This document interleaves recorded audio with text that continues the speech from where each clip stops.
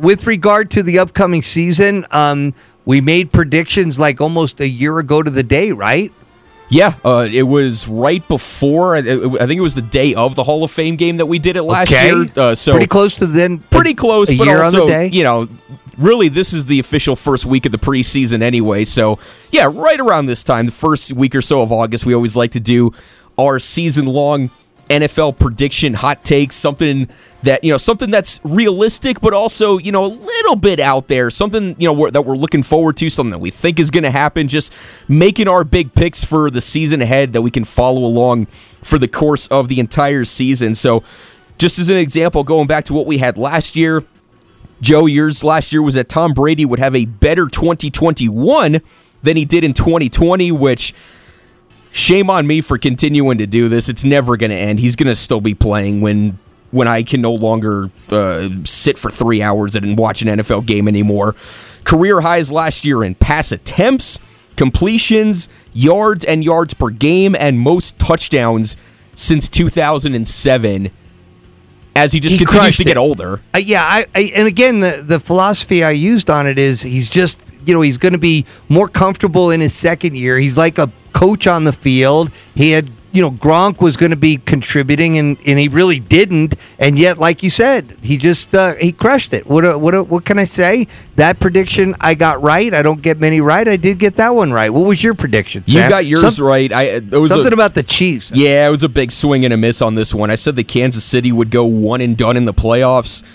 They, of course, made it to the AFC Championship game where they lost in overtime to the Cincinnati Bengals, but they beat the Pittsburgh Steelers in the wild card game, Big Ben's final game with the Steelers.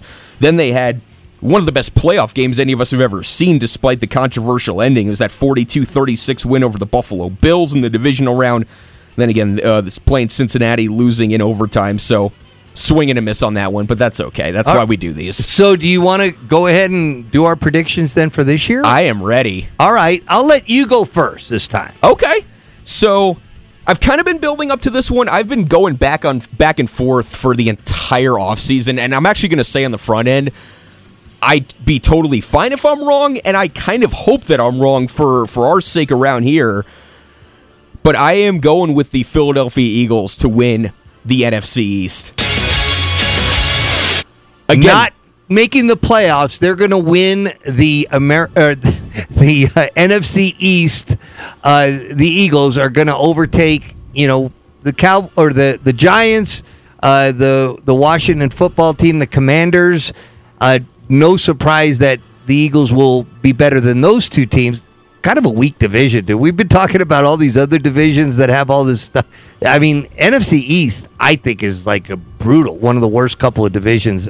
So in essence, you're saying the Eagles are going to be better than the Cowboys this year? Yeah, it's a two-team race between those two, and I really do think it's going to be a better race than the one that we've seen the last handful of years, where they're both 7-7 or 8-9 or 8-7, whatever it is. They play each other week 16, and it's coming down to that game to see who's going to win the division, because somebody just has to win the division to get in the playoffs.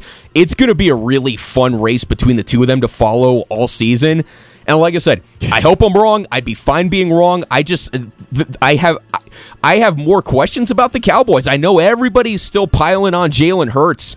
I like him. But I do too, and also there's a different conversation to be had between the rest of Jalen Hurts' career, and especially with where the Cowboys are at right now before we see what they're going to do on the field and kind of fill in some of those talent gaps. Jalen Hurts still doesn't have to go out and win games. All he has to do is not lose games. Of course, the Eagles bringing in A.J. Brown and another guy who's feeling good about Jalen Hurts going into the season, ESPN Eagles reporter Tim McManus. I think the arrow's pointing up on Jalen Hurts. I mean, it hasn't been perfect, but often we've been sort of judging him in a pocket passing setting. In other words, these camp structures are, all right, well, here's either 7-on-7 or 11v11, and you're just trying to get the rhythm passing going. And I'll say that I've seen improvement from Hurts in that respect. I think that the ball generally is coming out quicker and more on time, particularly when he's targeting A.J. Brown. Okay, so time will tell. Actually, Dak Prescott much more established than Jalen Hurts. Jalen Hurts a winner everywhere he's been. And if I was an Eagles fan, I'd be fine with Jalen Hurts going into the season. The difference is the things that I have no clue about is, how are the Eagles defensively? It always seems like they were good over the years. And another thing about the Eagles, Sam, it's a great home field advantage too. I mean, those fans, when the Eagles are relevant, it's as tough a place as there is to play. Now, if things go sideways, then it's tough for the Eagles to play there. But anyway, okay, so you picked. I'm not going to go with a player this year. I'm going to go with two teams too. I think the Buffalo Bills are going to hit that sophomore/junior slump, and I think that they're going to level off a little bit. Okay. Vegas has them, by the way, with 11.5 wins for the season, which is up from 11 last year, which they did achieve that last year. I don't think they're gonna have as successful, and I would say I don't think they're gonna get to 12 wins. Okay, and then the other team, and maybe I'm having a sentimental element of this because I've been pressing Zach Gentry up so much about what's going on in Pittsburgh with the Steelers. I've never been a Steeler fan, but now I'm going to root for him because, Zach. But I'll tell you, the way he talked about Trubisky, the way he talked about Najee Harris, the way he talked about, their defense. And, like last year, the Steelers had a 9-win total. This year, it's down to 7.5. And obviously, the reason you identify that is because no Big Ben. Primarily, I think the Steelers somehow in a very difficult division, and we know about we know about Tennessee, we know about Cincinnati, and we know Tennessee is not okay. We know about Cincinnati, we know about Cleveland, we know about Baltimore. Okay, forget I said Tennessee. I'm going like way back for some reason in some other area, but anyway. And now the Browns obviously are to be reckoned with big time, big time. And so anyway, those are my predictions. I'm going to stick with them, and I'm sure we'll sit here a year from now and say, hey, you got the first year right, and then you laid an egg the second year with too bad. Well, I'll tell you, I'd feel a lot better about the second one. I mean, I don't see any way that the Steelers could possibly regress. I mean, say what you want about the quality of quarterback play, big picture with Big Ben's career compared to what they're bringing in with Trubisky and Kenny Pickett, but it was hard to watch at times. It was the end of Big Ben's career, and it really was the end of whatever he could find in there. Somehow they did get into that wild card game, but it's hard to imagine that much more of a drop-off, and it's a big year for Zach Gentry. You know how I feel about Najee Harris. He's one of the most exciting players that entire league has to offer. So, no, I could see being a top-to-bottom division as well. The question is, of course he's going to say that but the way he talked about Trubisky's arm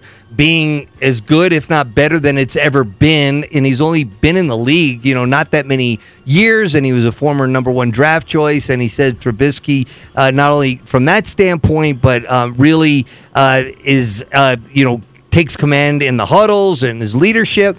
Najee Harris, the thing he said about Najee Harris was that Harris was recruited by Michigan coming out of high school, and somehow Zach and him got to be buddies, and then Harris decided to go to Alabama. And he said that he saw it.